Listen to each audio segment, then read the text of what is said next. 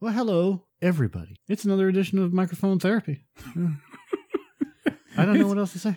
Here we go. This is what we're doing. We're right here. It's another edition of Microphone Therapy. That was a terrible version.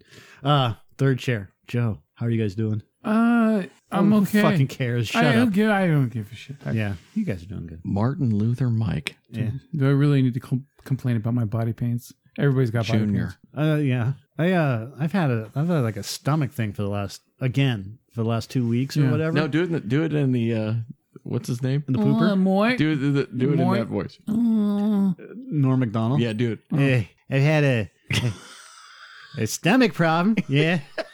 Sucking too much cock.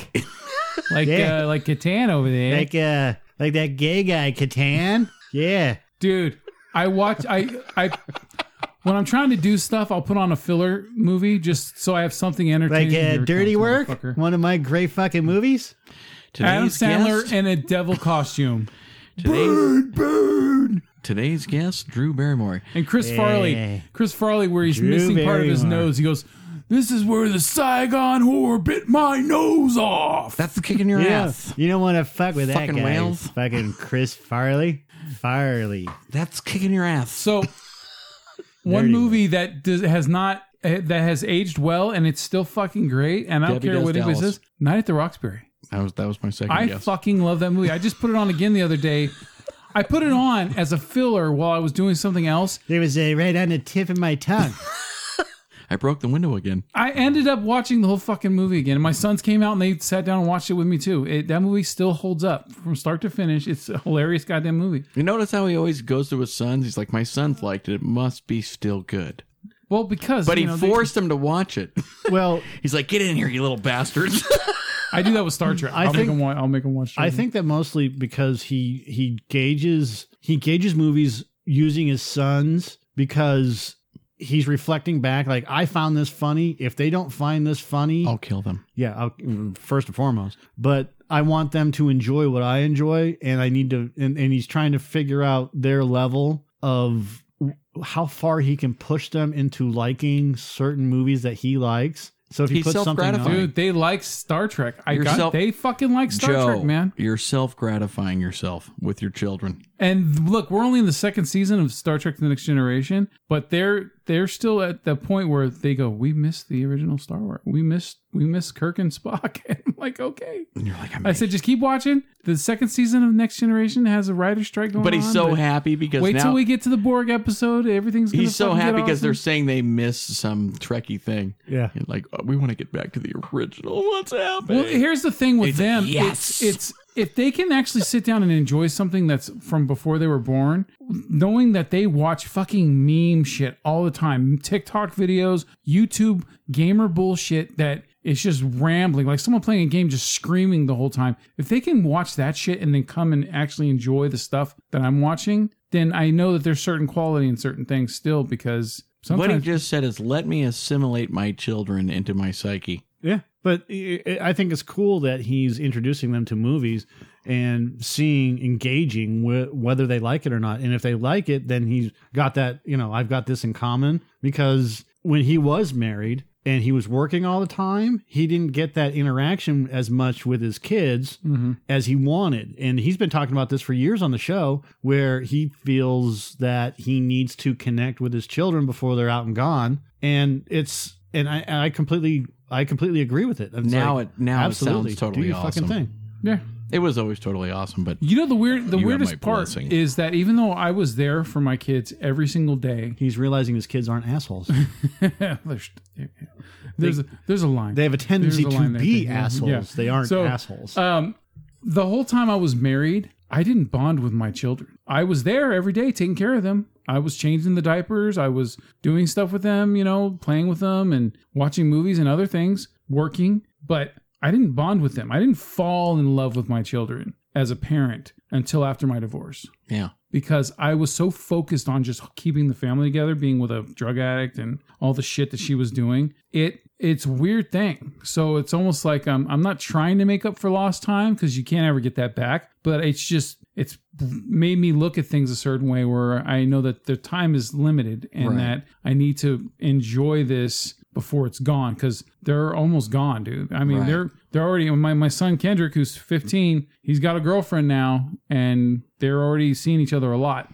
I'm giving you poo-poo, but I totally see where you're coming from, and I missed the time with my son because I was the drug addict, Mm-hmm. and his mom had to take him away from me and raise him and his brother because I was out of control. Mm. So I was your wife. That's weird, right? Maybe we get married next. I don't know.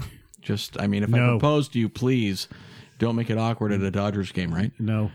I don't. Why would it be a Dodgers game? Because I'm a Dodgers fan. At Giants. A Giants Dodgers game. Yeah, Giants Dodgers game. Okay, I'll take you to San Francisco if I'm going to propose to you, right? There you go. Yeah, I don't sense. want to go to a Dodgers Giants game up here because it seems like Dodgers fans get stabbed. Well, then by fuck Giants you, then, fans up here. bitch. Yeah, because going to a Giants Dodgers game down in L.A. doesn't mean you won't get beaten half to death. No, seriously though, Being and stabbed are two different things. The dude got beaten half to death and trampled. I totally get where you're coming from, and I'm They getting. were trying to beat the awful. rush hour traffic. No, they weren't. They were trying to. That's beat why Dodger fans always guy- leave during the seventh inning the stretch. guy's last name was probably Rush, and that's what they thought. And just beat the Rush. beat the rush. See, the thing is that you don't need to leave during the seventh inning stretch. You actually could just stay through the whole game because now everybody else has already fucking left. You get to enjoy the rest of the game, and you just take your time. Nobody and leaves leave. during the seventh inning stretch except for the ones that want to get the fuck out of there. They're not real fans. Exactly.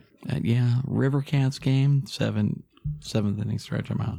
Have you been to a River Cats game? I had a box seat Yeah. once for the River Cats. Who's Boggs? It was what for was her name? the Sacramento Bee. No shit. They had their own because when I worked at Mazda Subaru and I had the used car department, I dealt with the Yeah. advertising, and so the rep who I dealt with on a weekly basis, they gave me 2 free tickets. So me and the future ex-wife, we went there and I bought her a brisket sandwich. You know, Yeah. She enjoyed it. I don't eat beef, so I couldn't have that. But well, the thing I learned though is I didn't know. I thought when you got like one of those special boxes that it was just for you and the person that you're invited. No, you're sharing. I didn't know that there's like fucking 40 other people that are Share. going to be there. 40 would be a lot. So when we got there, all the hot dogs had already been eaten up and, Yeah. and all the other free food was already gone. So each box, it depends on who owns it. Maybe they have beer in there, or maybe they have Yeah. nothing. It just depends. They had- and they had- I've been in them. yeah. And it's kind of cool because like they have some couches inside and a coffee table. Yeah. You got the little counter and the mini fridge, and you can order stuff. Yeah, pretty much had like a motel type lounge. Yeah, and then you can go out to the side of the door- glass and you have the special seating area. Exactly. Yeah, that's what we had. It was just really cool to have that. I wish we'd gotten there a little bit earlier, but whatever. I don't eat hot dogs. I don't eat the kind of hot dogs they had anyway. So And it's who not played? gonna- Oh God! River Cats? It No, might- no. I think it was the Rainiers, the River Cats, and the Rainiers, like from fucking Washington State or something. Okay. I can't even remember, dude. I don't even remember the game. I just remember being there in the event. All right. You know, the just the cool extra thing having a box. You know, that was cool.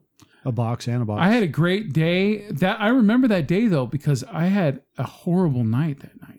Like, Oh, you had to go home with her. well, yeah. I technically because we had a great time. I spent a bunch of money, but we had a great time. And then we left and we went to go pick up our kids from my mom and grandma's. No, you could say my kids. And I'm on the at that time it was our kids. That's what I mean. Fuck her. So, but now, yeah, definitely my kids. did. She abandoned them, so she's not a parent anymore. But She's a twat.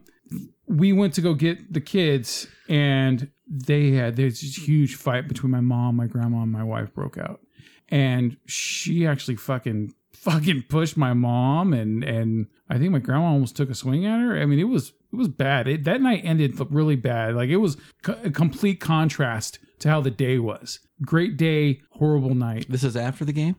It was weird. I mean, it was constant frustration and resentment between all of us, but it was all because of her. You know, it was something I couldn't see at the time until after I had gotten away from her. But She was awful. She was What was her fucking name? awful. Bev- I talk about her like she's dead. What was her name? her name was Beverly. Beverly. Huh? Yeah, old lady name. I can't stand that name to this day. If I hear that fucking name, I'm just like, ugh. But it's an old lady name. I'm some names just You want to open a topic? go ahead. I don't give a shit. What should we talk about? I got one. I've got nobody I can think of. No, I got a topic. No. We're going to talk about the movie that we just saw. Then. Oh, right. What's yeah. your topic, actually? Yeah. What's your No, topic? no. Let's talk about the No, movie. say your topic so we have to I'm record not it. going to say it now.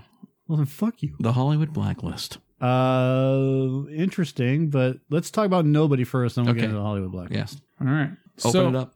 I like movies where Who cares? you are the style of direction and the tone, the music, everything fits into a way where you're smiling as you're watching it unfold. Okay. And the way that Nobody starts with Bob Odenkirk, who is this entire film, he is this fucking movie. Without him, this movie is probably straight to video shit. Right. Okay. But because he's there, he and the style of the film, I'm smirking because it has a style to it. And it knows that it has the style as well. So it's almost like smirking at you as it's doing it. And it's just fun. It's a fun movie. My biggest problem, though, and I was thinking about it afterwards, is there is something wrong with this movie where it doesn't have a replay factor for me. And I'm reeling because I keep looking over at the screen and hoping Michael will open up something that I can go, oh, here we go. So the replay factor is hurt by something very big in this movie, which is, look, 90-minute movie, it gets to the point very, very quickly, and it handles itself very well in that regard. It's fun. The action is hardcore, violent, and there's a dark humor to it, and it all works. But there's too many people involved in the story that are important to this character played by Bob Odenkirk that for me to give a shit about them, there needs to be more. Not his family. I mean, they don't really show much of his kids, his son a little bit, but his wife, there's something there with the wife, played by Colleen, I can't remember her name. Anyway, I used to have a crush on her back in the 2000s. But she, there's a good relationship there, and there's things she knows, things she doesn't know. God damn it, what was her name? And it works, right? But the problem... Connie Nielsen, yeah. Yeah, she was the main love interest for Russell Crowe in Gladiator. She wasn't his wife, but she was the one that he would have been with if he didn't get married. So she played Joaquin Phoenix's sister in Gladiator. That's her biggest role, I think. Anyway, the problem with this movie is that, okay, Christopher Lloyd's in it, and he's great. He's fun, but it only goes so far with the character where, yes, okay, Christopher Lloyd he's living in a old person home, an elderly home, and yet he still has these skills. And it's great to see him pull out a shotgun and blast motherfuckers. But it gets to a point where there's got to be more to it than that. Because there's a backstory to these characters. There's a backstory also to his adopted brother, played by the RZA, right? Who, most of the time when the RZA shows up in movies, he's shit. Okay, he's picked shitty roles, like in Brick Mansions when he was the main villain in that. God damn, that was awful. Right? So fuck that movie. yes, that was definitely fuck that movie. That one replaces Dolph Lundgren as a killing machine as on my worst movies list ever. Yeah. So, but the RZA in this, not bad. And when it gets to, because there's no character development with these people at all, and this movie should have taken 5 minutes extra for Christopher Lloyd and 5 minutes extra for the RZA. That's all he needed. For those two characters, add something more to them so there's something more poignant to them jumping into the fray with Odenkirk's character having to take some motherfuckers out. Okay? But instead, it's just like, oh, here's the RZA. This is the RZA skills in this movie. He's a sniper. Okay. Oh, here's Christopher Lloyd's skills, with a shotgun, but there's nothing else to go with it. So why can't I picture who Bob Odenkirk is? Who is? Okay, Better Call Saul. I thought so. I thought maybe. Yeah, it's Jimmy. It's Slippin' Jimmy. So this guy can obviously act. Yeah, he's really good. Yeah, What other movies has he been in? Ooh, you know what? Major productions. Major productions. Major productions. He's Tom one of goes to the mayor. Tim and Eric, awesome show, great job. Melvin goes to the diner. Let's go to prison. Didn't he do Girlfriend's Day or some weird thing? The Brothers Solomon, The Birthday Boys, Upright Citizens Brigade Theater, Mr. Showcast with Bob and David, Fargo. He was in the series. Yeah. Fargo the series, The Post with Spielberg, Incredibles 2. He's Little Women. Yeah. He's one of those Incredibles 2. He's like done comedy most of his career, and Wayne's someone World finally 2. took a chance on him. The Well, cable he guy. was a writer. He also wrote for Saturday Night Live and The Simpsons. Then finally someone, it's like kind of like with Tom Hanks, where Tom Hanks started off doing a bunch of comedy Monkey stuff, Bone. right? I didn't realize. And he was then Monkey all Bone. of a sudden they give him a shot of something dramatic, and he's like, they fucking nails it. And then you see that, because there's some comedians that just can't break out of comedy, but there's some that show that, hey, you don't have to just be fucking slapsticky all the time to be good. You know, there's more to him. You know, he was in The Disaster Artist. Yeah. Well, there you go. He was Stanislavski. Yeah. He was an acting teacher. So, Joe, you didn't enjoy this? No, I did. Did? Yeah. Here's the problem. This movie is like pop music in a way, where it's fun while you're listening to it the first time or whatever, and it's great and entertaining. But then when you reflect back on it, you digested it later. There's problems that it keeps it from having a staying power. It doesn't have a standout. The replay problem is huge in this. Is that there is no resonance with when you watch John Wick, especially the first one. There is a heart to that film, and it's the puppy, it's the wife that died. There's a heart to it, and there's also this respect thing that's going on with the hitman, hotel and all that shit.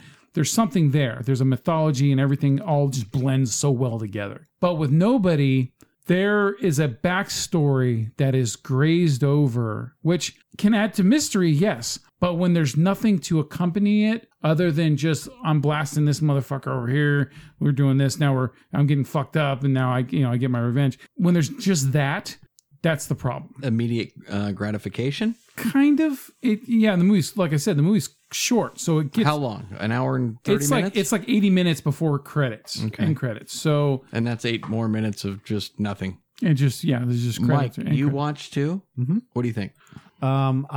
Everything that Joe said I agree with. My problem with the movie stems from the fact that there is no information about Christopher Lloyd's character that really comes through. Yeah, just an FBI badge. That was it. He just has an FBI badge. That's all you know. Yeah, we know that he's a World War II veteran or something like that, and he was an FBI agent, but we don't really know any backstory with him. The RZA, I've always had an issue with the RZA being in movies because he can't act.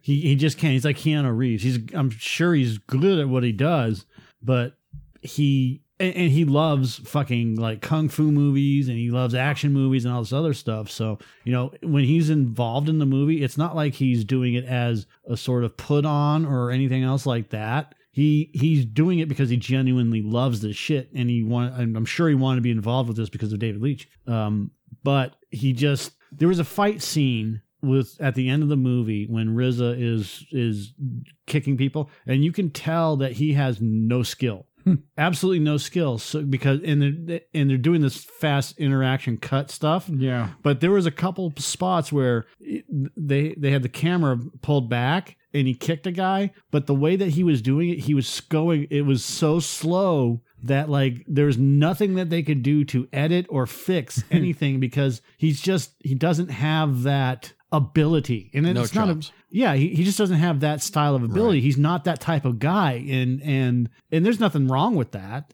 It's just that he is not an action guy. So don't present him as that when he's not that. Yeah, I mean it's okay to present him as a guy like a sniper or whatever else, and that's fine. If he's stroking people with the butt stock or whatever and getting up close or stabbing or whatever, that's fine. But like kicking people, like it's just like really Murtaugh trying to do that back kick in Lethal Weapon 2. That's exactly Lethal Weapon 3, right? That's exactly what I thought. Where he kicks the water bottle. Yeah. So you've got a scene where the shot is wide open and the timing is just completely off. You can just tell that, and look, the RZA has done some cool shit. Like he wrote some of the only original music that was done in Kill Bill. And it's really good. It goes great with the fucking movie. And the guy's super talented. And he loves movies. He loves kung fu shit and old chopsaki movies. So when this happens, whose fault is it? Is this like a choreography thing? Is this a director's error? Is this bad editing? I think it's writing. No, when it comes to action scenes, it's not a writing thing because they don't really write down much when it comes to like there's a fight. And then there's 4 pages of it says there's a fight. I thought you meant overall. I didn't mean just the action. No, for him, with the RZA action. Yeah, when he's talking to Odenkirk, the dialogue is great. Yeah, he's fine. It's just the action stuff. So that's partially choreography, but it's all on the actor. It's a failure on the actor's part because they are just not that type of athlete. And you have to be like when they're doing the Odenkirk stuff, like Odenkirk looks like an athlete. I don't know what he did when he was growing up and whatever else, but you could see it when he's fighting and stuff like that. He's got chops. Well, yeah, and also they he's showed good him one. at the beginning of the movie, like when he was doing pull-ups and shit. So Yeah. the character was keeping himself in shape, so he sold it. Yeah. When he, and the cool thing is when he's fighting, he's not just kicking everyone's ass. He's getting fucked up in the process. The thing is, though, is that because he's had so many years of kicking ass and getting his ass kicked, that he can take a fucking punch. But we don't know if they were using. In some cases, you could literally see a body double for Bob Odenkirk, and I don't think the RZA used a body double. Maybe they should have. And they probably Well, the should RZA have. looked like he ate part of a body double because I think a the little RZA was overweight. at least 50 pounds or more Who overweight. do I don't you think it was blame, though? I mean, whose fault is it? It's the actor. No, well, Well, You blame the actor. You can blame production all you want, but if the actor says I want to do this and they say okay, then it's the actor's fault for not. I blame the editing too because Or they the could have. director? Look, if that kick doesn't sell, Yeah. then they shouldn't have fucking put it in the movie. But they may not have had an alternate take, and in the way that they, because it was from the viewpoint of the bad guy. Yeah. So he's swinging around, and you could just see how awkward it was.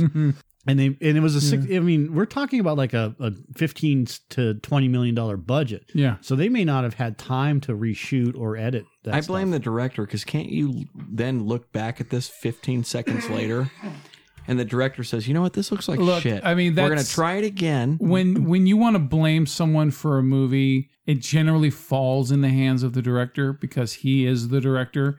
But You sexist fuck.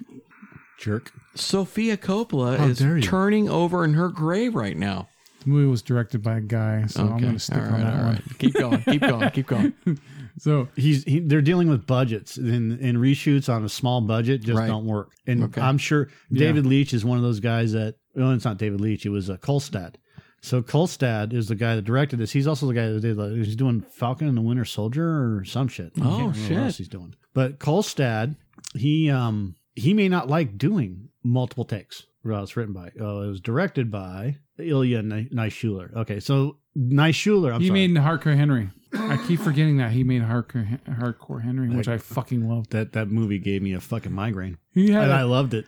He had a Really? headache. Yeah. Dude, that movie, I was laughing. First person. I was laughing from enjoyment that entire film when we were in the theaters I watching it. can't do out of the eyes of GoPro style. Yeah, it was first Isn't person. it out his eyes? It was first person perspective, and yeah, it was. It gave me a massive headache. Well, let's finish up Nobody before we start jumping all over the fucking So, place. Well, it's directed produced- by him, so I mean, So it's produced by David Leitch. It was written by Derek Kolstad, and it was directed by Hardcore Henry. yeah. So the guy knows how to film action, but he apparently doesn't know how But to. not make, on this one. But apparently, he doesn't know how to sell the RZA as a fucking action star. So yeah, Kolstad is the executive producer and writer of Falcon and the Winter Soldiers. So he also did John Wick 1, 2, and 3. He's not working on part 4, huh? They're filming part 4 right now, huh? I thought that said one in the cucumber. It says He one in the he chamber. has like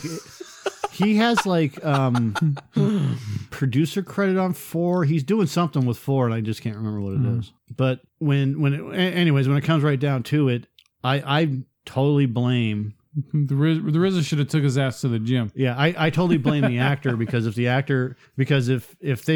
think that they've got whatever, the best take, and this guy's like a 1 or 2 take, and that's the best of the 2 or 3 takes or however many takes. If that's the best of them, then there's nothing they can do. He didn't show up that day. Yeah. Okay. And they didn't want to use a stunt guy, or maybe it was just maybe it was done on purpose to make it look like because he's Real. out of shape. Okay. If you want to really think about it, that could be the reason why it looked that awkward. Right. Okay. So, It's possible. yeah, it could be anything, but So Nobody's fun for one viewing to me. It's worth seeing once. it's not John Wick rewatchable. Yeah, like Odenkirk can only do so much to hold a movie together. Let me take that back. It's rewatchable if there's nothing else on and you actually want to watch the movie and just want to have the movie on There's in the always background. something else on. Yeah. So you could put You it could in. watch Black Stallion. But apparently it's part of the same universe as John Wick because they want to have a crossover. You could watch Back to the Future too, just the beginning. Do War Horse or Or Debbie does dishes. or Sea Busket. See briefcase, you're all, that horse is dead. he spelled Seabiscuit wrong when he was talking to Heather, and I didn't say anything about it, and I'm just like, I'm just gonna wait a minute. Do you know the ongoing joke with Heather and I? I misspell things on purpose. Yeah, and sometimes I'll say spelling. Yep, because she's so smart, right? And she's like, yeah, that's not how you spell that. Yeah. That's how it started, right? Or she's like, you mean there with an apostrophe? And I'm like, fuck you. You know what I mean? Well, there'd be long threads you of us. fucking bitch. Yeah. Well, but there'd be long threads of us, like me, Mark, and Heather. And then every time you fucking spell something, Mark would be there with the asterisk, And then if he missed one, I would be there with an asterisk. We all knew what was going on. Right. It was on purpose, and I stopped doing it because it's not fun anymore. Right. So with Heather and I, she'd For be the like, most part. I can tell by your spelling you've had Seabiscuit. Back in the day, she's like, I can tell by your spelling you've been awake for 2.5 days and you've had 35 drinks today. I'm like, no, 34. Shut up. Bitch. You know that I was, and then I'd be like, kisses. I was such a fan of Seabiscuit when it first came out Busket. that when they came out with that movie Secretariat, Another movie about a briefcase. I fucking to this day have boycotted that film because I'm like, fuck you, you ain't gonna ever do better than Seabiscuit. Another movie about a glue factory.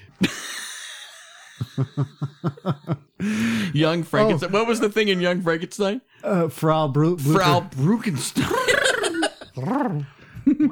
Mel Brooks, baby. Warm milk. Yeah. All right, what's next? Talk to me about the winner. Me giving the breakdown of the Black Stallion. No, we can't do that. There's not enough. Is that the porno Heather version? No. Well, I gave the breakdown to Heather, which was horse saves boy and horse. Boy loses watch inside horse. You know what I did? And then I said, and then it turns into Ole Yeller, which it really doesn't. But and I was all, no, Glue the factory. the horse and the boy save each other, you bastard, Michael. faggot. And he was like, what? It's still boring.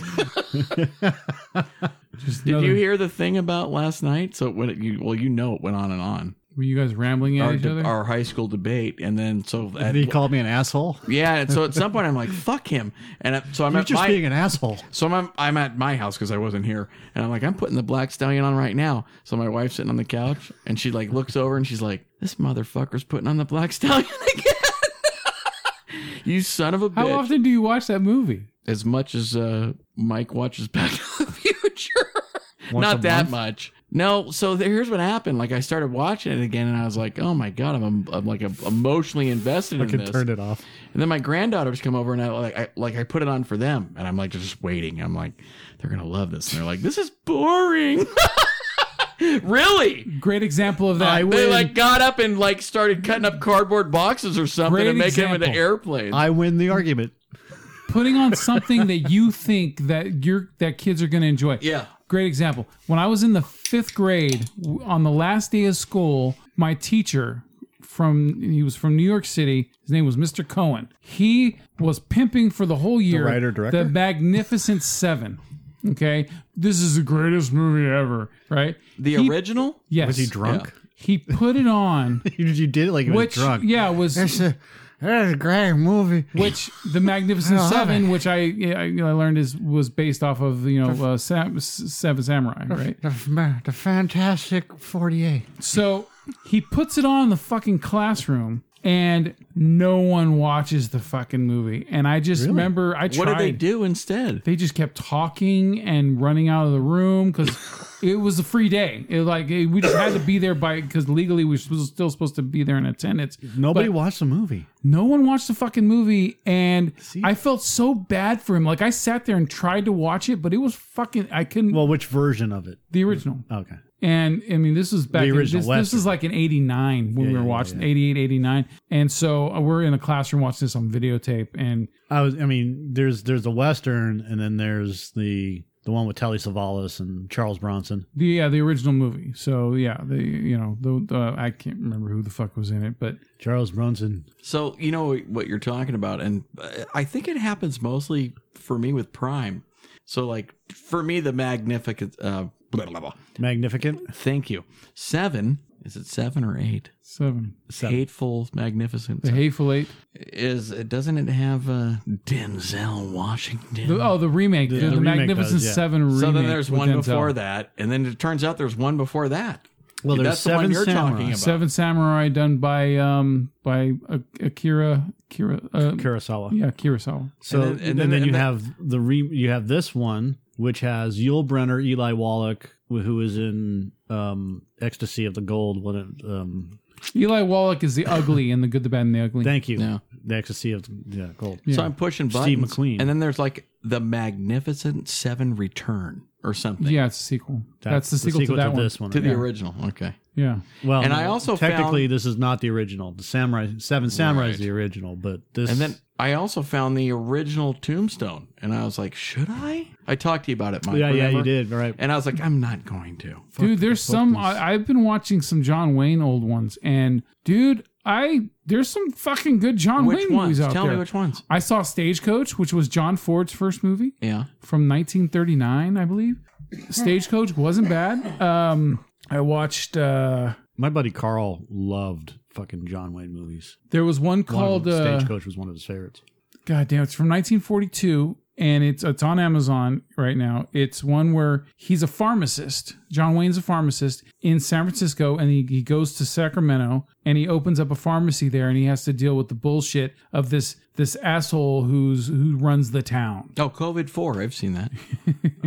I was thinking of Dirty Dozen. That's why. It's like On to California or something like that. Oh, yeah? That was called, but that was not bad either. And, look, I think that John Wayne got to a certain point with his westerns where if it was just the same old shit he was playing, he probably just it got like he pretty much stereotyped himself for a long time. But there are certain roles he played where he stood out. Like when he was in I watched True Grit for the first time. I saw the remake before I saw the original, by the way. I saw the remake with done by the Coen brothers back in 2010. And, because Bridges knocked it out of the park playing that character, but he didn't do it anything like John Wayne played Totally it. different. Nothing like, Rooster Cogburn was completely different, which is great. I'm glad that he didn't try to copy him. So was the first version, was he a drunk? He did drink a lot, But not like a but he wasn't drunk. stumble. He wasn't Yeah. stumbly drunk. No. I was shocked because I started chopping it up with you guys on the podcast. Yeah.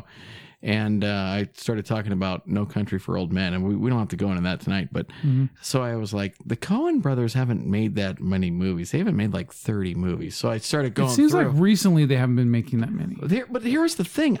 So I'm going through, and I'd seen True Grit, the one we're talking about, the newest version, Yeah, from right? 2010. And I was like, they did that? Yeah, well, they specifically set out to make it more off of the book Yeah. because the movie, because of the time, you had the Hayes. Was it the Hayes Act or whatever? It was the certain rules in Hollywood you couldn't do certain things in movies, right? So yeah, and so there's a lot of things that were omitted from the book that were put in that were in the movie. So, or you know what I mean? It was just too taboo, or Well, there's just certain things you can't do. So the movie, they wanted to do the movie more like the book yeah. with the 2010 version. So they did. So I off the top of my head, I can't say what it is as I don't remember because I haven't seen the remake in 10 years. But Is it that old already? yeah, it came I out. think it's 2012. Isn't no, it? to that. motion picture production. Yeah, it came out the same year as Tron Legacy. And those, so Jeff 11. Bridges was in both of those. So I remember that. It's 11. They came out at the end of 2010. Yeah, so No shit. Yeah. I was right. I did say the Hayes Code. it's the Hayes Code. You said Hayes Act. Well, close enough. Yeah. Which means what, though? It's from 34 to 54. The code was closely identified with Joseph Breen, administrator appointed by Hayes to enforce the code in Hollywood. The film industry followed a set of guidelines. During this time, the code began to weaken. Nudity, swearing. They all had these, like Betty Page, and they had all these films with titties and. Yeah, and there also might be like God, like God has to be mentioned, or maybe not, or some. I don't know. There's There has to be a certain amount of times that good has to happen. Oh, really? Ends and bullshit. So there's pre-code, and what's funny is I'm on a Facebook page for movies that are pre-code, and a lot of them are all fucking like adult movies with like girls wearing nothing but like negligees and shit like that, and, and they're all A-list actors. Okay. Fucking amazing. And that worked right up until Caligula came out. Well, 50s. So this is basically what it is: pointed profanity by either title or lip, which includes the words God, Lord Jesus Christ, unless they use reverently in connection with proper religious ceremonies. Hell, son of a bitch, damn, God, God. and other profane or vulgar expressions, however it be spelled. Any licentious or suggestive nudity, in fact, or in silhouette, or licentious notice thereof by other characters in the picture. Illegal traffic and drug. Any interference of sex, perversion, white slavery. White slavery. I have to point that out. Miscegenation, I guess that's Miscegenation? Miscegenation. Which I'll say it. Miscegenation? Yeah. which refers to reproduction by people who are considered to be members of different races. So no interracial. Right. It's so easy just to fucking put interracial activity. Sex hygiene and venereal disease. Sex hygiene. That's important. The scenes of actual childbirth, in fact, are in silhouette. Children's sex organs. Ridicule of the clergy. Willful offense to any nation, race, or creed. Also, the use of the flag, international relations, arson, the use of firearms, theft, robbery, safecracking, and dynamiting of trains, or anything like that. Let's go back to sex hygiene, because that's an important one. Brutality and possible gruesomeness. The technique of sucking cock. So for like a long time, like if you notice, like if two characters started kissing and you knew where it was going to lead to after that, the film would fade out and then it would come back to, and they would show like the main guy putting his boots on. Right. So you knew that they fucked, but it didn't show any laying down on the bed or anything like that. However, one of the movies that actually goes against the code is Arsenic and Old Lace. Arsenic and Old Lace is a movie about two women that murder people and bury them in the basement. Okay. You never see them murder somebody. Like Diabolique? However, who is in this movie? It was produced by Frank Capra. It did $4 million. That's a lot. In 1944, which is about $450 trillion. Right. Cary Grant, there he is. Yeah. So it's Cary Grant.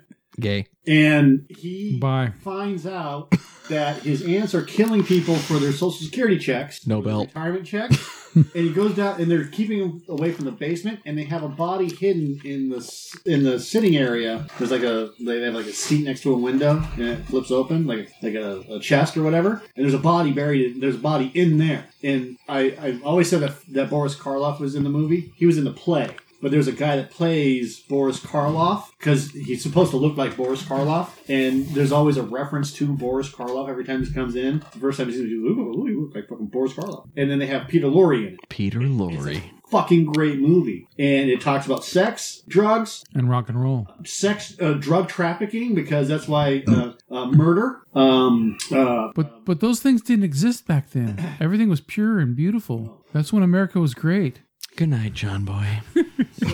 So yeah, third-degree methods, actual hangings or executions, sympathy for criminals, which in this movie, he's hiding from the police. So this goes against the entire code. This movie, Arsenic. So these things that you're reading right here are things that need to be exercised in the manner in which following subjects treated. Yeah, they need to be like special care needs to be done when these things are shown right here. These attitude towards public characters, women selling to, rape or attempted rape, first night, blah blah. The use.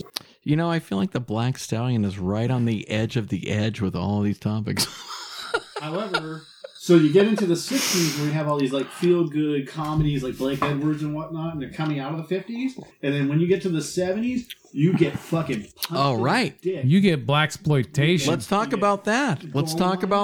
You get way down in the jungle deep. You get Corman. You get A Clockwork Orange. Yeah, you get Carpenter. You get Exorcist. Yeah. Midnight Cowboy. What's the other one? Midnight Cowboy. God damn People are talking at me. Oh, God damn it. Taxi Driver. Yeah. Godfather 1, 2. I mean, the horse head was pretty brutal, dude. Oh, right. Keep them coming. Come on, guys. Come on. The Entity. The end.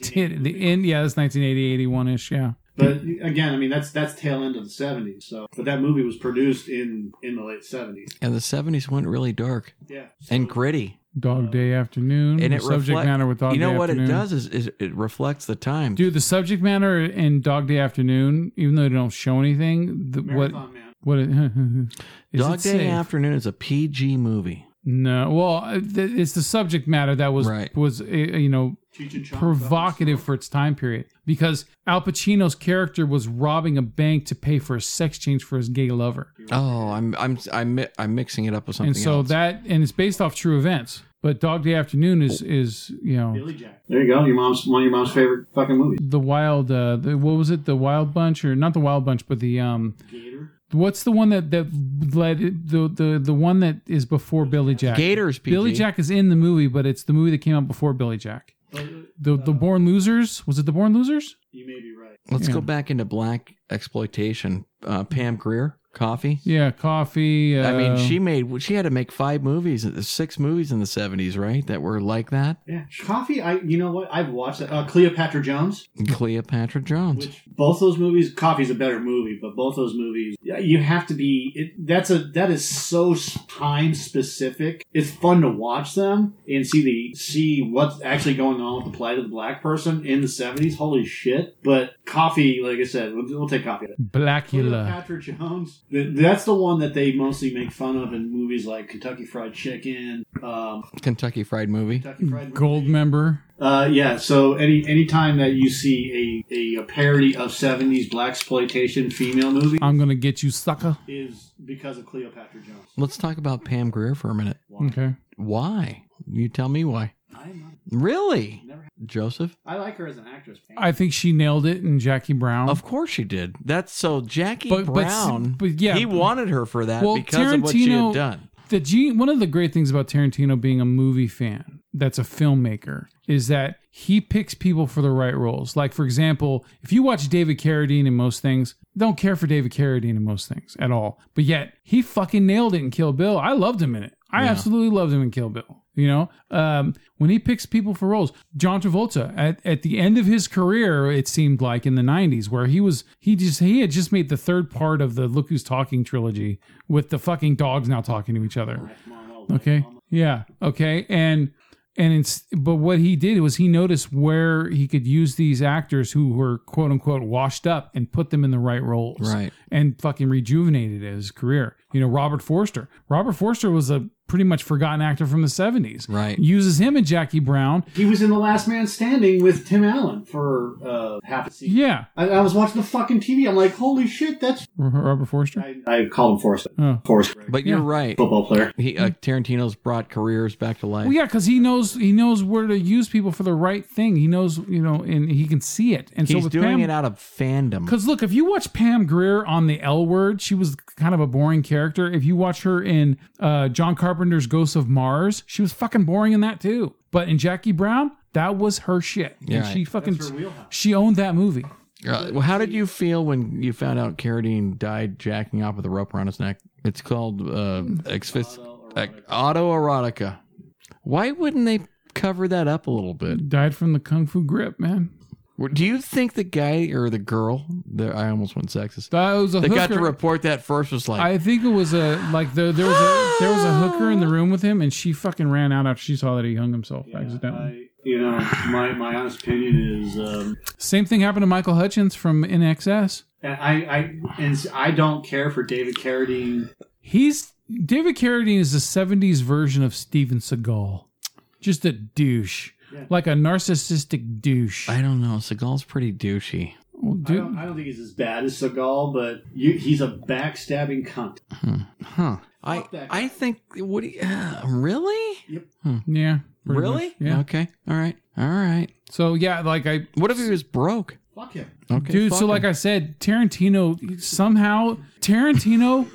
has shown multiple times that he can bring out the best acting ability in actors that otherwise you wouldn't give the time of day. Right. And David Carradine, great example. Pam Grier, great example. Because he fucking shit, dude.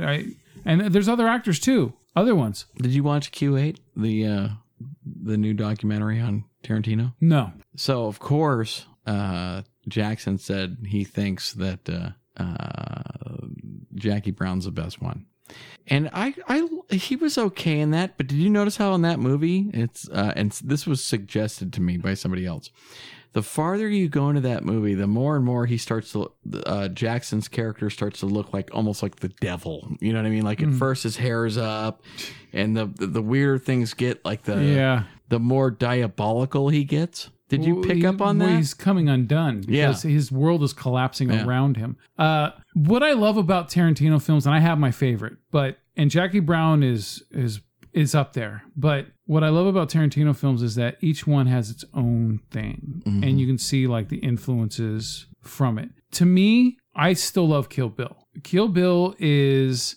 part 1 and 2 are these great companion pieces to each other that.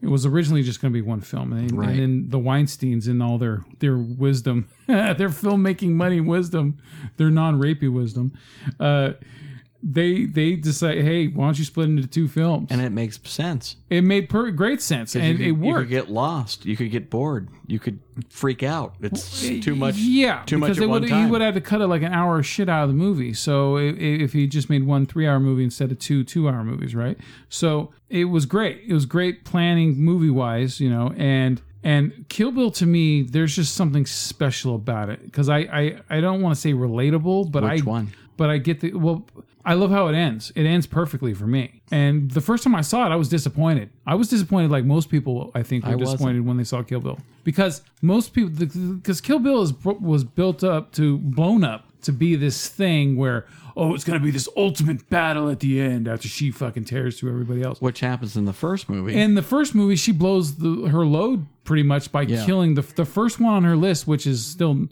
Cottonmouth. Yeah.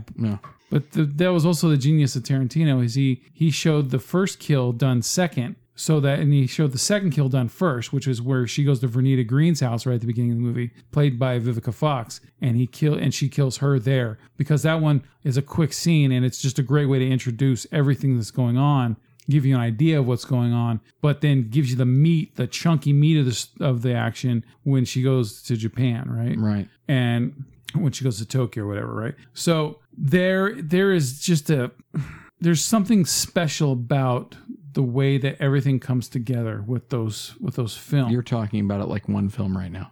Because in a way it is one film. It had to get split on purpose because it needed to, and I'm glad that they did that instead of it just being this thing it had hours of deleted scenes instead, right? Right. Instead it came out like this. And what I love is that when I saw Kill Bill Volume 2 in theaters, I was fucking disappointed by that ending. Okay, so good. I want to talk about that. So for me, the meat and potatoes is the first one. That's like I said, it's the blow your load action thing. Right. And then she only 3 people die in part 2. So the storyline then continues in the second one. And for me, Part 2. Yeah. So for me, what I get out of the second one, because now I'm hyped up on what happened in the first one, right? I get the scene at the trailer. Yeah, with Bud.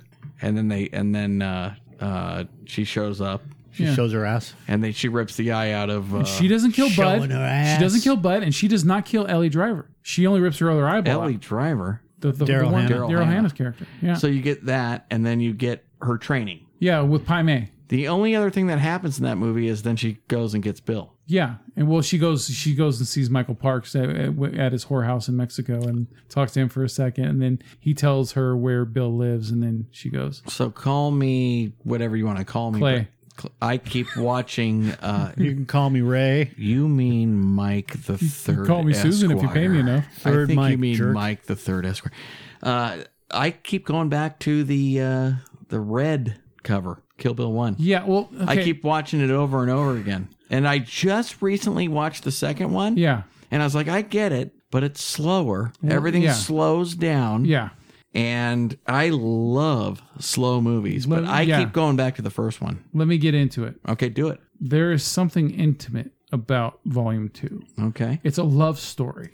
Right. Because if you remember at the beginning, when Bud captures her, he shoots her in the chest with the rock salt, right? And then he buries her. Right before he closes the casket on her, he says, "This is for breaking my brother's heart." Right. And that right there tells you that this is, even though you already had an idea, because Bill shoots her in the fucking head, right? Right. They show it twice. They show it at the beginning of each film, right? Right. But now there's more to it than this. Now you're not focusing on all this fucking killing and fighting and all this shit. Now you're getting down to the intimacy of the story. The personal story. Yeah, and that's why I was genius about in the first movie, you get all that action shit out the way, which is great. It's fun, awesome. It's a bigger world. And then when he buries her, it doesn't, that world shrinks to her.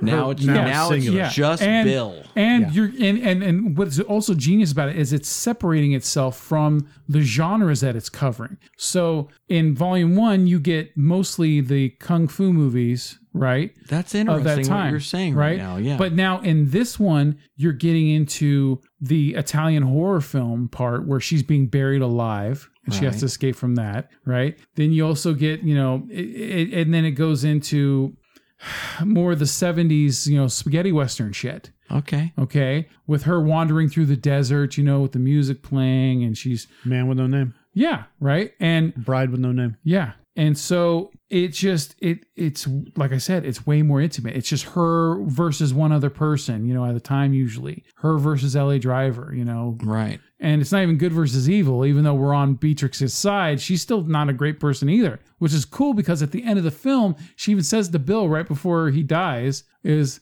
because I'm not a good person, and he goes, you're the best person, but you can be a cunt. Right. Right. But there's just greatness in their love story. Like you can see that she broke his heart by leaving, by pretending that she died and then just completely cutting off all contact. And this is what happens when you break the heart of a bastard, right? Because he says it in those words. And he goes on a fucking tear and he kills everyone in her life, including her, right? And then it gets all the way down to just their daughter being alive. And Bill, he's a great fucking father. I mean, you see how he takes care of her. Right. He even cuts the crust off her fucking sandwich, which to this day pisses me off every time I see it because I fucking hate it when you waste that much sandwich. But that's a fat guy thing. But there's still this moment. So like when I first saw the movie and I'm expecting this huge battle at the end, and instead it's just him monologuing about Superman and Clark Kent. But it is a huge battle. It's a mental battle. It is. But I wasn't seeing that way because the first movie blew it up and the advertising blew it up. I fell for it. I fell for this, and to this day, there's a lot of people that don't like part 2 because they keep expecting that it should have been this big, giant fucking battle. Right. And it's not. It's intimate. And you know what? That's what ends up being more resonant and long-lasting. And this is why I love Kill Bill. Out of all Tarantino's films, and I can enjoy every single one of them for what they are and how special they are, Kill Bill always brings me to, I think it's the pinnacle of his storytelling with all the different genres that he was able to blend in together and tell this tale with all of these different characters who stood out so well. I mean, even Buck in the nursing home where she's in a coma, where he's having that guy from the Adam Sandler movies coming to fuck her and just, it was great. Oh, that line I learned, by the way, that fucking line, my name is Buck and I came here to fuck.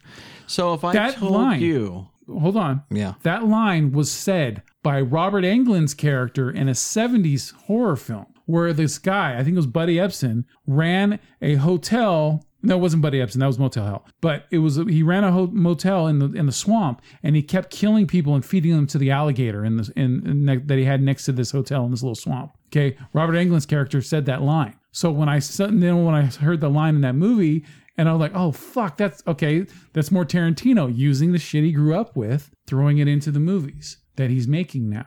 Didn't even notice it. No, Rory Calhoun was in Motel Hell. Buddy Ebsen wasn't. Okay, so then, I can't remember who the main bad guy was in the horror film I'm thinking of. The one where he's feeding people to the alligator. Just look up Robert Englund horror film from the 70s.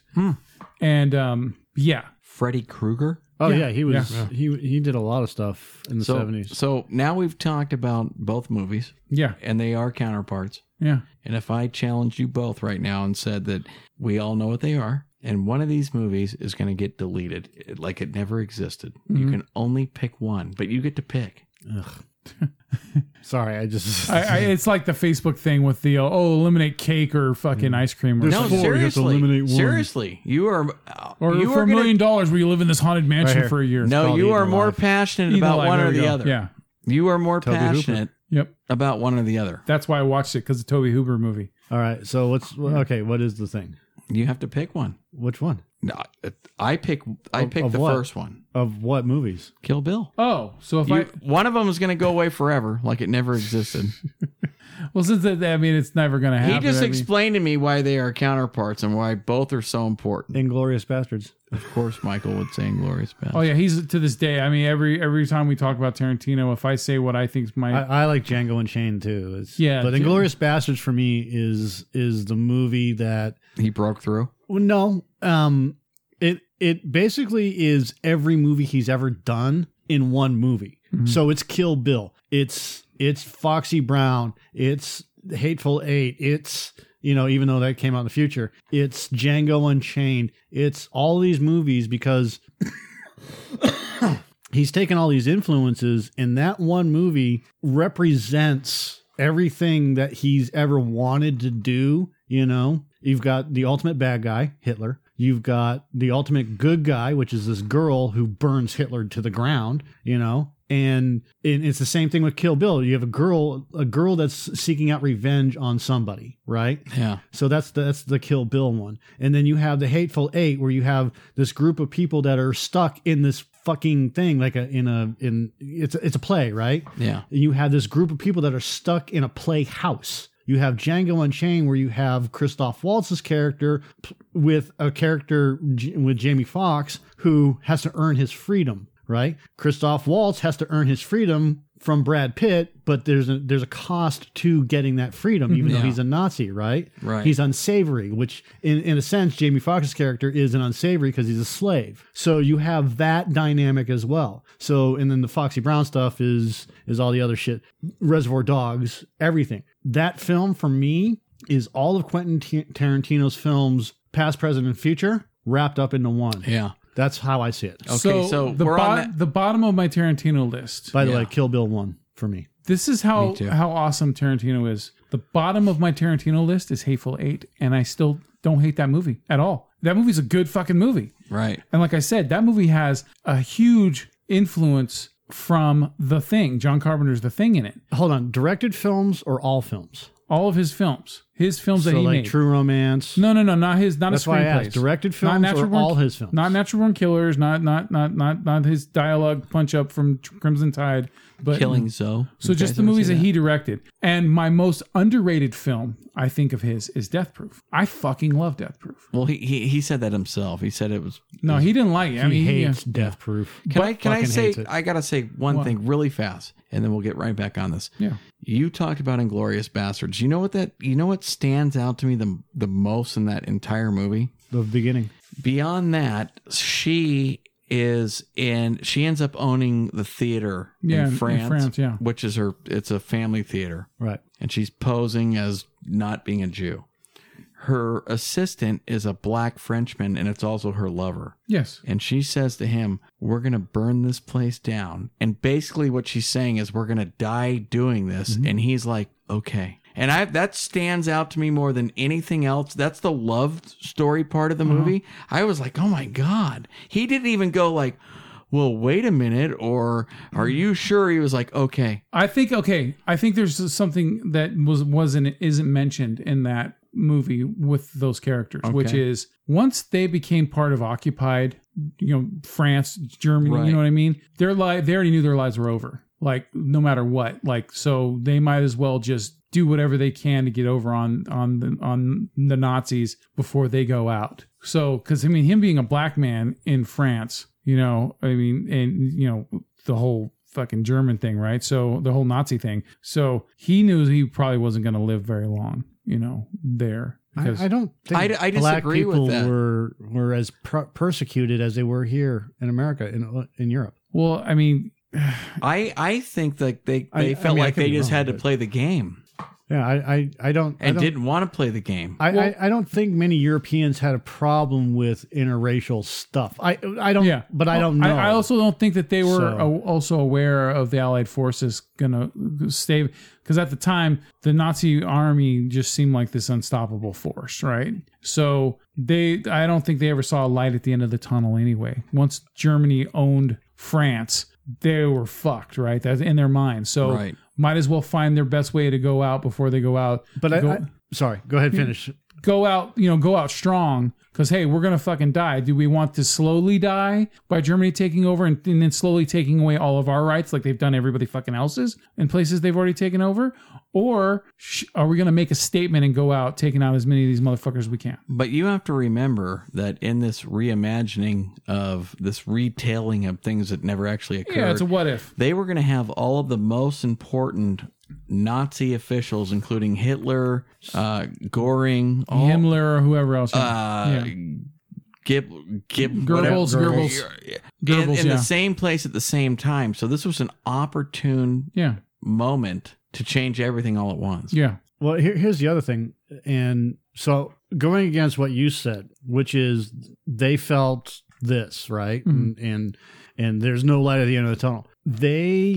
They were living their life, regardless of occupied France or not. Okay. She had escaped being murdered by Christoph Waltz's character. Shoshana. The SS. So she thought she had escaped. So she's living in France, or she's living, because I can't remember where they were at the beginning of the movie. But they were in France as well. They were in France, yeah. She was on a farm in France, yeah. So she escapes to whatever town in France. Paris or around there. And she's living her life knowing that she's hunted, but not really hunted, because he's got other important shit to do. So she's a nobody until he shows up in town at the diner and recognizes her and knows who that is. That's when the whole thing comes down to she's not going to escape. It has nothing to do with the German occupation. Wait. Does he recognize her? Absolutely recognizes her. Because she has all this trepidation and concern and fear. But how do you know he really does? The pie scene. I'm going along with you on this, but I want him to explain this because I'm fascinated on figuring out how he knew that was Shoshana.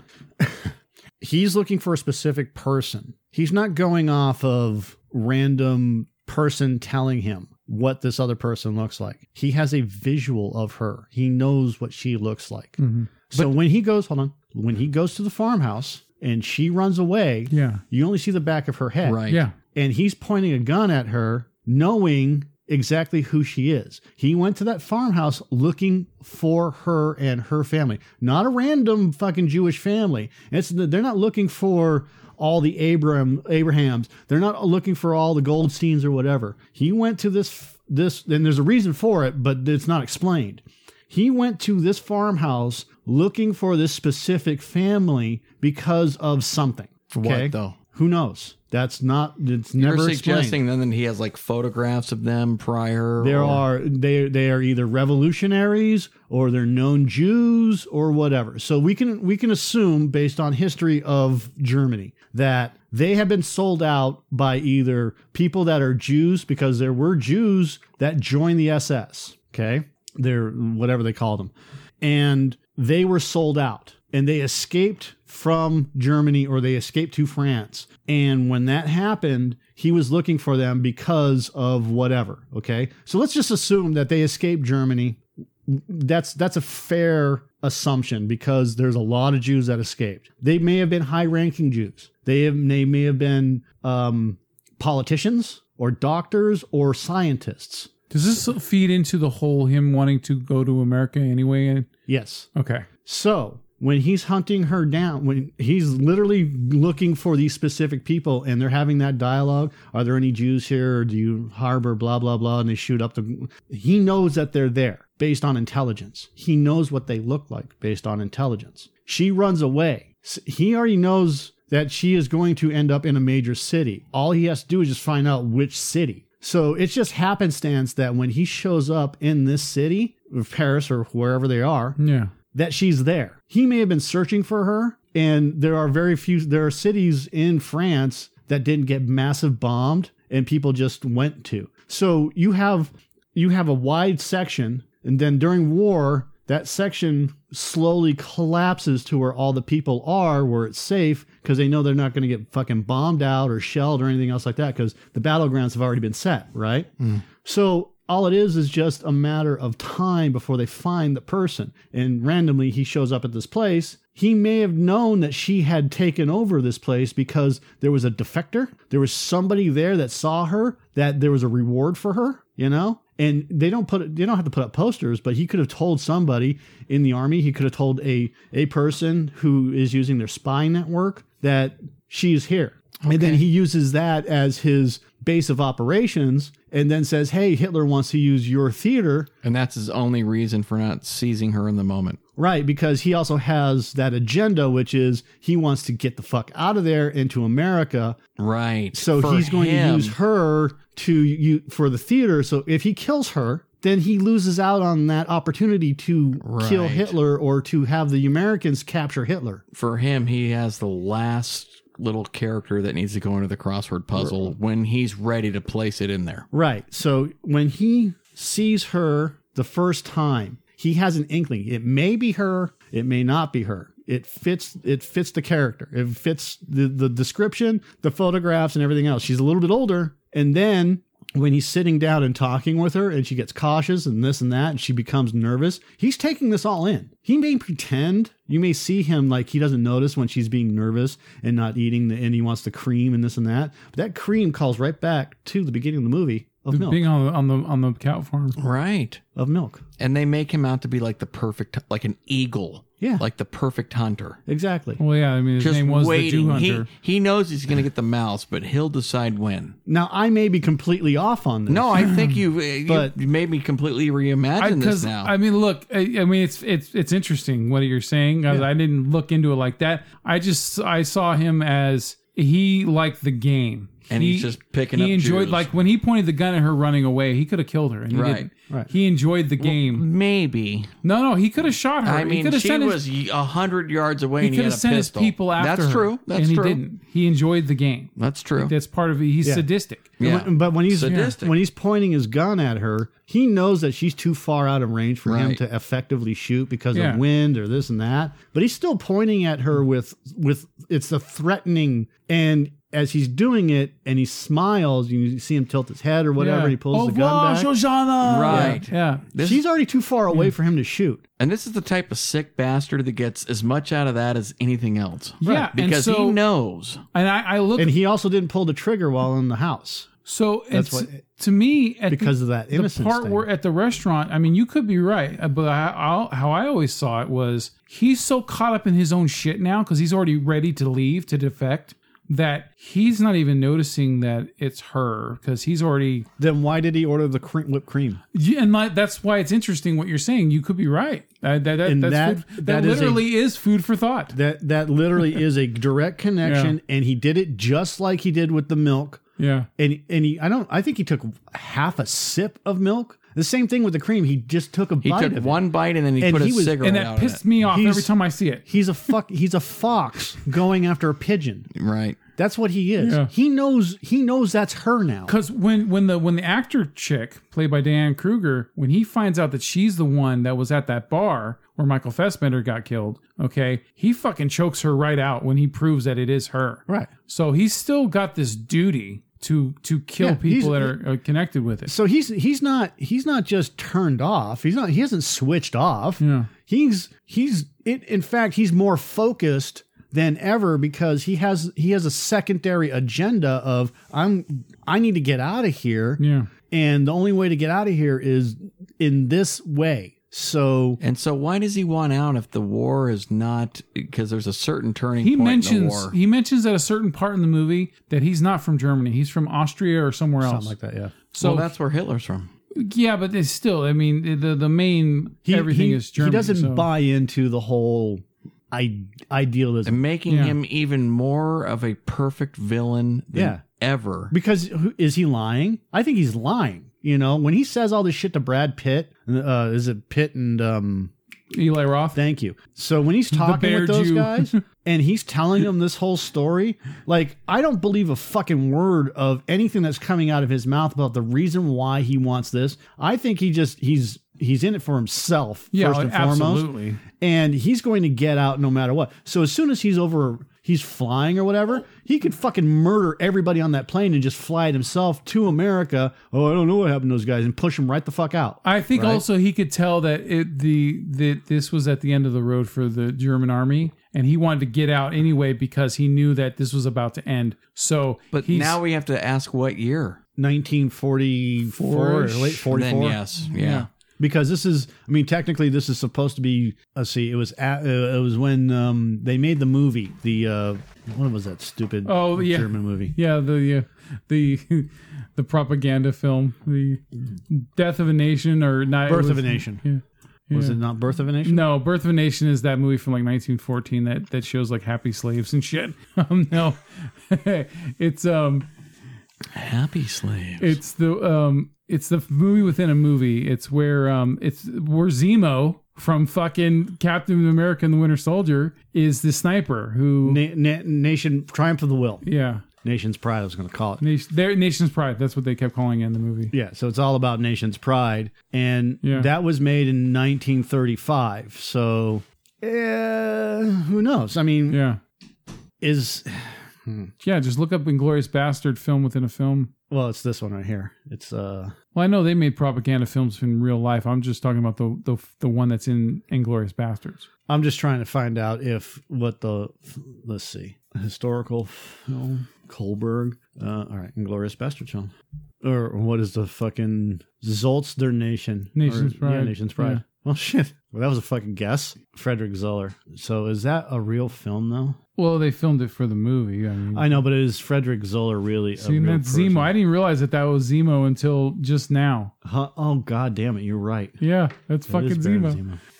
Daniel Bruhl. Ah, okay. Audie Murphy. Isn't it weird that I wasn't really interested in the Zemo character in Civil War, but now on Winter Soldier, I'm really enjoying his character. So here it is right here. Did Lando recognize Shoshana? Did not. He did not get a good look at her in the beginning of the film, and if he suspected she would try to get revenge, he would have to think it would be primarily directed at him. I don't buy that. Obviously, I just did my whole I like your theory. No, it sounds... It's intriguing, like, is it if not? I heard that Tarantino's talking about this shit and he mentions it, I'm like, okay, yeah, I get it. Yeah. But like I said, there is no reason for Landa to go to that farm if he's not looking for specific people, because and he's a colonel, right? So colonels don't generally take interest in that type of micro fucking management. They let their lackeys do it. Go find the Jews. Go find this. So for a colonel to take interest in finding these Jews, he's doing it for a personal reason. Selective. One of them is either he's going to get he's capturing them or killing them. In this case, he's killing them for merit, to add another badge to his whole thing because they're high-ranking officials or wanted people.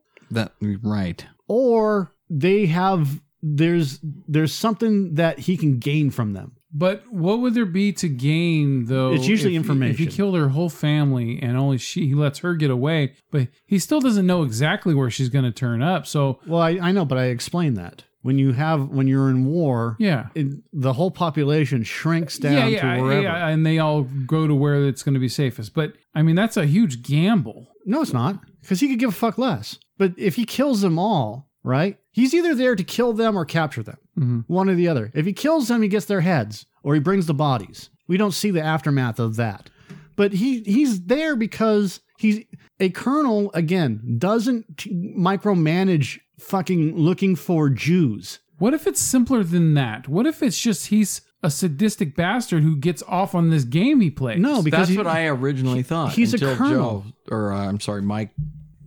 He has more responsibility than just being a sadistic bastard. He's looking for something, or he wants something. He either wants information or he wants the accolades. Mm. And these people have to be some sort of importance for him to be there. Yeah. Colonels don't waste their time with that shit. Okay, I remember this. They did not escape Germany. There was a Jewish family that was already living there in France, and then they went hiding because their farm had been abandoned. No, there was somebody living at the farm. That's why there was a person there, and then he was hiding these Jews underneath the boards. No, I mean that those Jews that were hiding in that farm, they had their own farm. Oh, yeah, you're right. Yeah.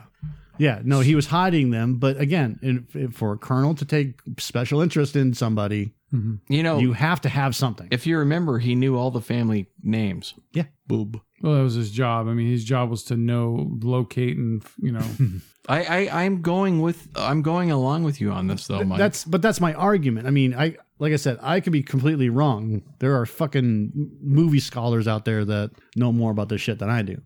Dude, it's sound. It sounds pretty sound, man. I'm on board. I like it.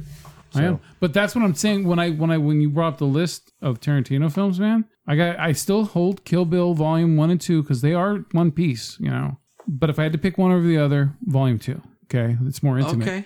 It's more intimate. Fuck Death Proof. Part 1 is fun. Really? Yeah, I'm not into I it. love Death Proof, I dude. love it Dude, okay. When people always nowadays they talk about fucking female empowerment and all that bullshit, where you got to have women that are more stronger than the men, and all this weird shit that isn't physically possible. You can go back to something like Death Proof, which is simple. It doesn't try to promote anything other than what it is. It is a fun movie that is centered around 70s race car movie type shit, like Vanishing Point, stuff like that. Okay. And then you have 4 female characters who are just fucking badasses. Okay. They work with a stunt crew, and Kurt Russell fucked with the wrong group of women. And Right. it's fucking great. It's fun. It has one of the greatest payoffs I've ever seen a movie end with. Okay. Now, building up to it, Mike's got a problem with feet. That's perfectly fine. Quentin Tarantino puts feet in every one of his movies. He has a foot fetish. Oh, he loves the feet. That's a fucking. He's like John Turturro and Mr. minor. Deeds. I love feet. Yeah, that's the minor part of it. This movie, Death Proof, is not a movie that you hang your hat by when you're talking about Quentin Tarantino movies. And here's why: because he and Rodriguez did this as the Grindhouse. Right now, I did not say it was his best movie. I don't think it was a situation where either of them were going to over try. This was going to be like Crazy Mary, Crazy Larry. But they wanted to create a series out of this. They wanted to do a Grindhouse type of thing. Right. I say it's the most underrated film of Tarantino's library because people expect a certain thing from Tarantino when he makes a movie, and when he does something like this, a lot of people are let down by it. I think that it shows that he had the range to do something that, even though other people might look down on, it was still a fun thing to do. And I love it. I love the film. It's fun. I'm glad that he found a way to get Kurt Russell into a movie and use Kurt Russell with his talents. And I love the movie. I agree with you. It's fun. It's not hard to watch. It's easy. I get kind of bored with the bar scene.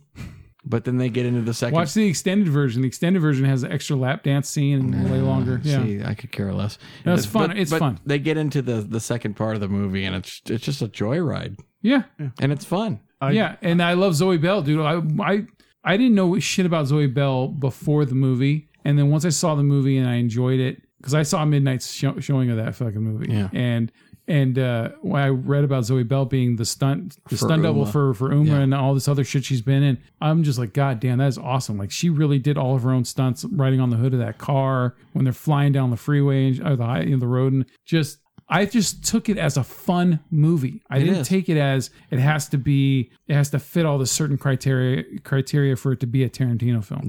He did a genre movie. Yeah. Again. Yeah. But he picked something easy. Yeah. Slasher. He did a slasher film. Yeah. That's what he did. Yeah. And he picked something that was an easy movie the original time around for people. And I'm not kidding. When that movie ends with them killing him by kicking his fucking head in. Yeah. And they all just throw their arms up in celebration, and then it says the end. And that's how a film like that would have ended in the 70s. It makes me laugh every single time because it's just glorious.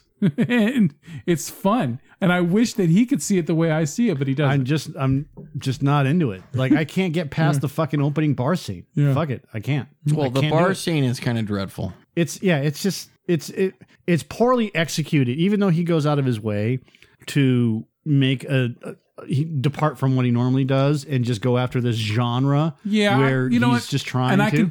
It's just poorly executed. And you know what? If I was going to point out any part of that movie that's the weak point of that movie, the bar scene. You're right. But I just can't get beyond that. You know what? Look, in the Robert Rodriguez movie, that's basically Machete. Mm-hmm. I can't even Planet Terror. I can't fucking watch that movie, and I've tried multiple times. Like I'll turn it on. It'll be on like different scenes, like the scene where fucking Rose McGowan is mowing people down with her machine gun leg, or where you see like Machete flying over on his fucking bike or whatever. The trailer, the whole movie. Like that's not Machete.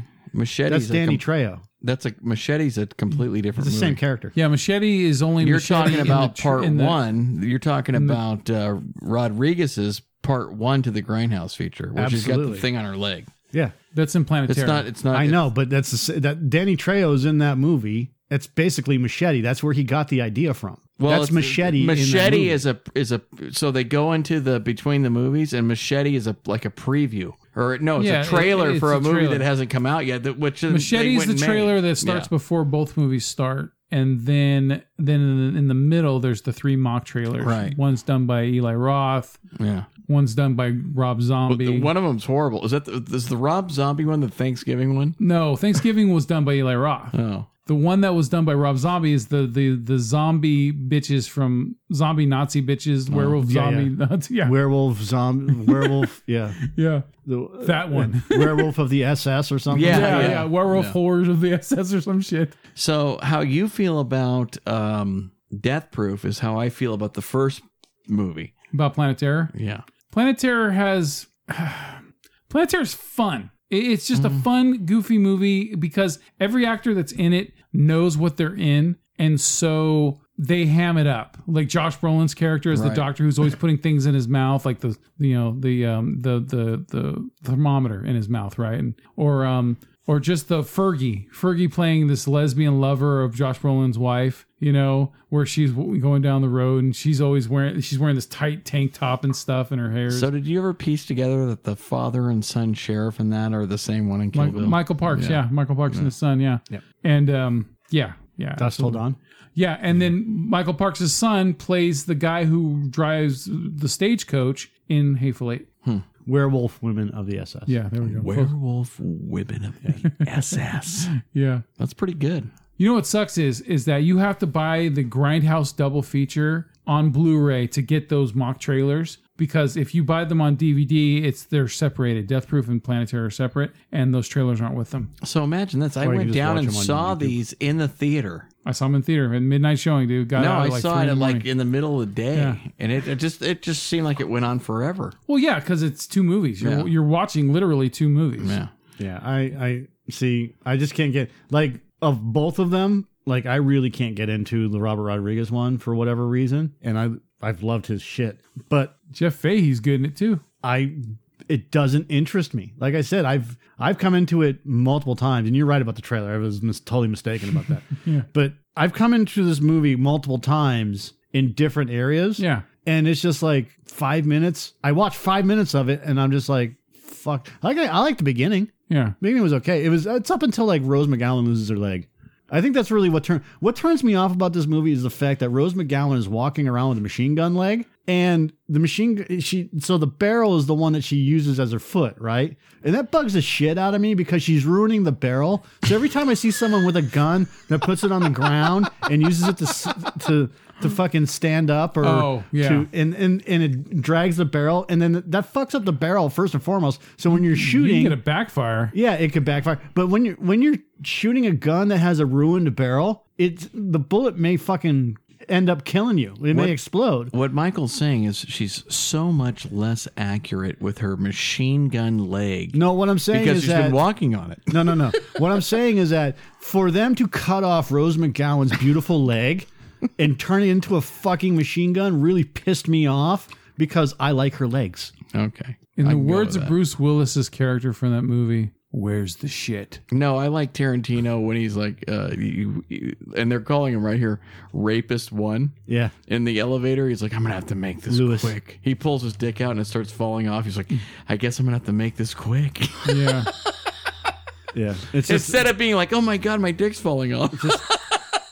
this movie just doesn't do it for me. But I like Death Proof more than I like this movie. And I'm just not a fan of Death Proof. It's just Planet Terror is, look, I take it for what it is, and it's not a movie I want to watch very, very often. Yeah. I don't want to see Planet Terror very often at all, but I take the fun. I try to, like, Tom Savini plays one of the cops in it, and Tom Savini is a legend in the horror, industry. And well, he's a makeup artist guy. Well, yeah, he's a legend, right? Yeah. So, well, he literally played the head of Betsy Voorhees. Yeah, there you go. See, so that taking things into it, like Tom Savini being in the movie and stuff like that, that just adds to the fun of what Rodriguez was doing with this Grindhouse film. The whole idea behind it was great.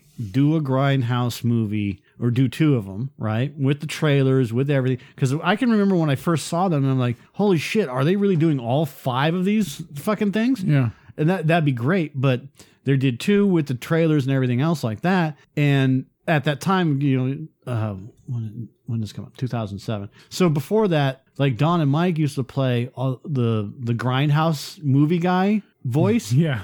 And El Rey Network. that dude's got the greatest voice on the planet. So when this came out, I'm like, if they got the guy that does the voice for the trailers from the original 70s Grindhouse shit, fuck it, I'm in. And then I saw I'm like, which one is it? Blah, blah, blah. And Robert Rodriguez, with Rose McGowan. And then I saw Rose McGowan's leg, and I'm out. Machine Gun leg, I'm out. And I get it. I get the whole fucking idea behind it.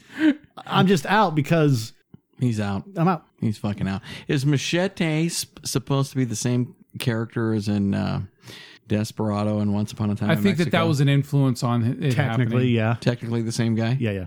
Without me knowing actual Or his brother, or, a clone, whatever. Right. But yeah, it's Did you know that Raul Julia was originally going to play the main villain in Desperado, but he died? So Well, that could have been good. he was going to play Bucho, and he did not because he died. So, did we already talk about this? I brought up Raul Julia last week, but I know you did. I remember. Yeah. I like Raul Julia. yeah.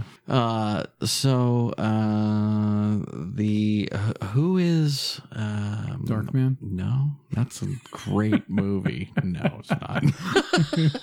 Yes, it is. Who is Kaiser Soze? We're on Pulp Fiction now. Okay. The guys that wear the black suits. Oh, you're talking about Jules and oh god damn it. It's Vincent. Yeah. Vega. You know what Tarantino wanted to do more than anything else? He wanted to do a Vega movie. The Vega brothers. But they got too old. And he's like, I don't know how I don't know Michael how I do Madsen has not aged well at all. That guy looks like he's falling apart. It was supposed to be called the Fabulous Vega Brothers. Yeah. it now. Is that what it is? And it was supposed to take place in Amsterdam. That's where we learned about the Royale cheese. What would they be doing? Did you know that Travolta in the movie called From Paris with Love orders a Royale with cheese? Does he? Yes. Is that the one where he is like a badass and Yeah, he's got a shaved cocaine's head. falling out of the ceiling and he's catching it in Yeah. a vase? Is that the one where we don't care about John Travolta being an action film star? Right. Yeah. Oh, that's the other ones that he's done as well. It was cool at the moment when it came out. We saw it. Didn't we see? No, it came out in 2009. I saw that at the drive-in. No, 9? No. Yeah, Was 9 or 10. And 10 might be pushing it. 2010. Yeah. So yeah, 9 or 10. I told you. Because I saw this. I thought we watched this together. Why the fuck did I think that? Fuck it. This movie You went all the way sucked, over too. to fucking Highway 50 to watch that movie? Well, I mean, I lived in North Highlands. Oh, okay. So yeah. I still live in North You don't Highlands. go that far, yeah. Yeah. Why not? That's a great fucking theater to go to. Or Oh, drive-in. I Right saw- now, they aren't playing any good, decent shit at all. But around They Halloween, still are fucking operating? well, they're playing the West Wind is dude, especially during COVID. Holy shit, they're doing hand over fist. I saw Pitch Black there, and I couldn't see shit. It was like a full moon, and we were like, "What's happening?" It's pitch black. I mean, Guess- it's called Pitch Black. What do you expect? It's supposed Guess to be what dark. the second the movie fuck? was that All you night? saw was Vin Diesel's eyes. Guess what the second movie was? Boys in the Hood. Tank Girl.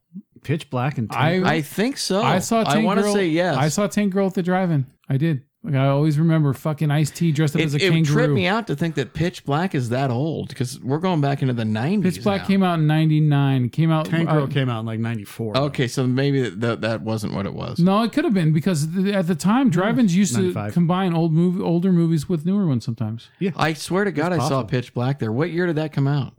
Pitch Black came out in 99. Pretty much the end 2000. of 99. No shit. Yeah, February February of 99 or 2000. Yeah, February. God, yeah. the Matrix has failed me Why? because they're crossing. I can't get a timeline going anymore. So, if we go with movies released in 2000, I don't know why I would have I been own over half there. those movies I don't on know fucking why Blu-ray I would have been there or in DVD. 2000. I could have swore it was Pitch Black though, and we were like, what the fuck's going on? yeah. Pitch Black.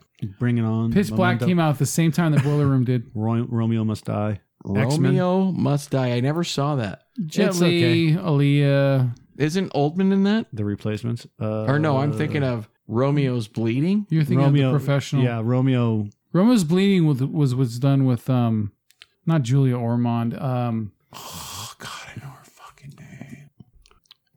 Romeo's Bleeding is 93. Why do I think that does have Gary Oldman in it? I can't think of her name. It right does now. have Gary. I wanna say I Lena saw the- Olin. We went and saw Casino and the poster for that. I've seen this movie. I saw it too. Is yeah. it good? It's interesting. Yeah, it's a revenge flick. It's fucking Gary Oldman, man. Right. It's How could Gary it go Oldman, wrong? 1993. Yes. Is it Yeah, good? it's good. Look at that. There's your answer. right? I'd buy that for $1. There you go. Look at that. She's got Why are you wearing that? because Why not? it Right? sells movie Because it tickets. fits. Right. Fits good. I bet her Romeo's bleeding. Ugh.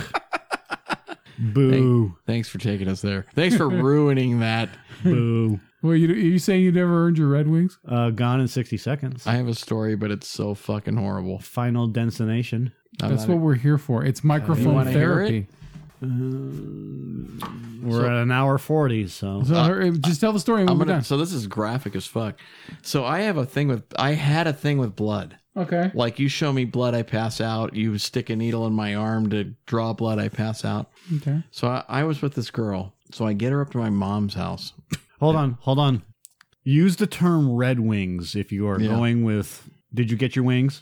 I'm gonna tell you. All right, so use euphemisms or whatever they are. Let me tell you how I got over the blood thing. So we're doing what men and women Comes do. naturally. And this is going like This may not be natural. this is back when this is going on forever and What's ever the Vlad Depish? and ever. And she passes out, and the sun is coming up now. And she starts to No. smoke. She's no. I wanted to smoke. No, he started to smoke. Like the sunlight. I go outside. My parents had a house, and then there was like they called it the office, but there was like a fold out bed in there and all that. No one's there. It's just her and I. For some reason, we're out there. So I walk outside. The sun's coming up. I light a cigarette, and I'm like, that was awesome. And this is like 2009, right? Mm-hmm. So the sun's coming up. It's like that orange color, and now you can see things. And I turn around in the reflection of a sliding glass door, just like this. Here it comes. Here it Listen, comes. I am covered from blood from here to here. And I mean like a fucking crime scene.